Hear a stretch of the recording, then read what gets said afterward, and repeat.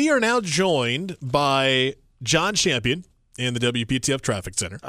Also joined by Mike Davis. Hey. And the reason why I wanted to bring both of you guys in, so all morning long we've been talking, one of the national stories that everyone has been following is the typhoon that hit Guam late last night, and it's not looking good.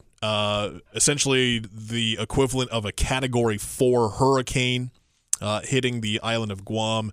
And the reason why I bring both of you guys in, for those that do not know, Mike Davis, you have a connection to Guam. Yep. And so does John Champion, because, Champ, back in the day, you were stationed in Guam, right? Yep, from 1992 to 1994. Wow. Yeah. What was it like back in the 90s in Guam? Oh, man. I tell people it was like being stationed on the tropical island of Apex before Apex was big and beautiful and had shopping centers. Yeah. You know, it was real pretty, very rural, but the weather was a trip. The time I was there from 92 to 94, in that time period, we had 8 typhoons and an earthquake. Oh, my Wow. gosh. And if you've never seen me freak out, Daffy Duck when that earthquake hit. Yeah, I wanted to go home really bad. But it's a beautiful place. I made some great friends that I keep in touch with to this day. So that's been a long time and unforgettable experiences, beautiful place. And my thoughts and prayers go out to all the people still there dealing with these storms.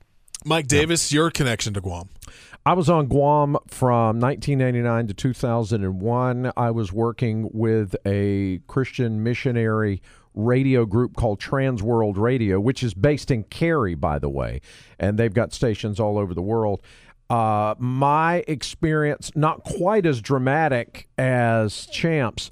We did not have any typhoons while I was there, but we did have an earthquake, and I think one store I remember experienced a broken pickle bottle as a result of that. So my time there was pretty quiet, weather-wise. So I can't relate to the storm that's going on there now, other than some of the hurricanes that we've experienced here in North Carolina.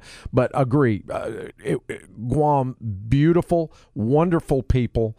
And if you don't know anything about it, if you're wondering where it is, it's in the middle of the Pacific. When you fly to Hawaii, you're halfway there. You've still got another 8-hour flight over water to get there, but it's only a 3-hour flight from Tokyo, and it's a big Japanese tourist destination. Definitely. And again, you guys have both described it as beautiful. Just obviously a tropical island. Think Hawaii, right? And you've basically got the idea. Much smaller. Yeah, it's 30 miles long by 7 or 8 miles wide at the widest point. That's it. So if you want to think of it, it's roughly the same size as, say, Wake County. Yep. And to think that the eye of this storm was about a third of that. Yeah. Wide. Yeah. The reports that I'm seeing hit about 11 p.m. Winds of 115 to 145 miles per hour. And let me pull this up real quick.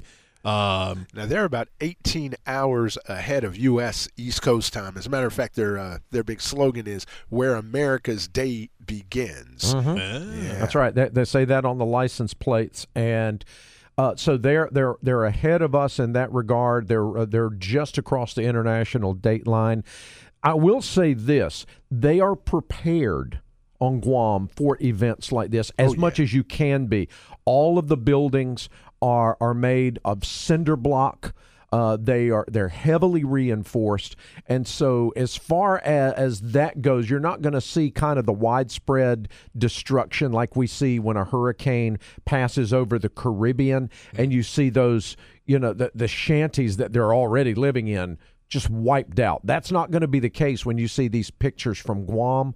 They're well prepared for this, for hurricanes and earthquakes. Typhoons, I should say, is what they call them in the Pacific. Yes, yeah, and that's good to know. So obviously we will keep an update on any more reports that come out of Guam. But again, Category 4 typhoon hitting Guam last night, and hopefully everyone is okay. But the big thing is we're not getting very many reports this morning because all the communication, all the internet, everything from Guam has been knocked out. Yeah. And like you said, how far away it is from the continental U.S., obviously. Closer to Asia than it is to North America. So that's why we're not getting very many reports of what it looks like or what has happened or any injuries or deaths or anything like that, because communication there has been wiped out. Yeah. They're almost entirely without power, is what I'm hearing, and yeah. So they're going to have to rebuild that infrastructure like that. That's going to be their big job. Of course, hopefully there haven't been any deaths.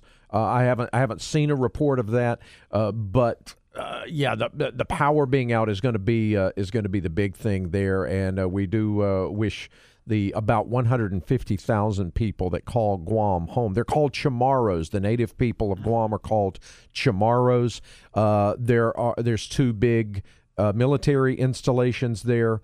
What they call Big Navy, and then Anderson Air Force Base are the two big installations there. And I was at NICTAMS in Dedito. That's the Naval Computer Telecommunications Area Master Station, right by Anderson. Yep, and they're keeping an eye on North Korea is their big job. Exactly. North Korea and China. They're keeping an eye very close because that's kind of the U.S.'s first line of defense right there.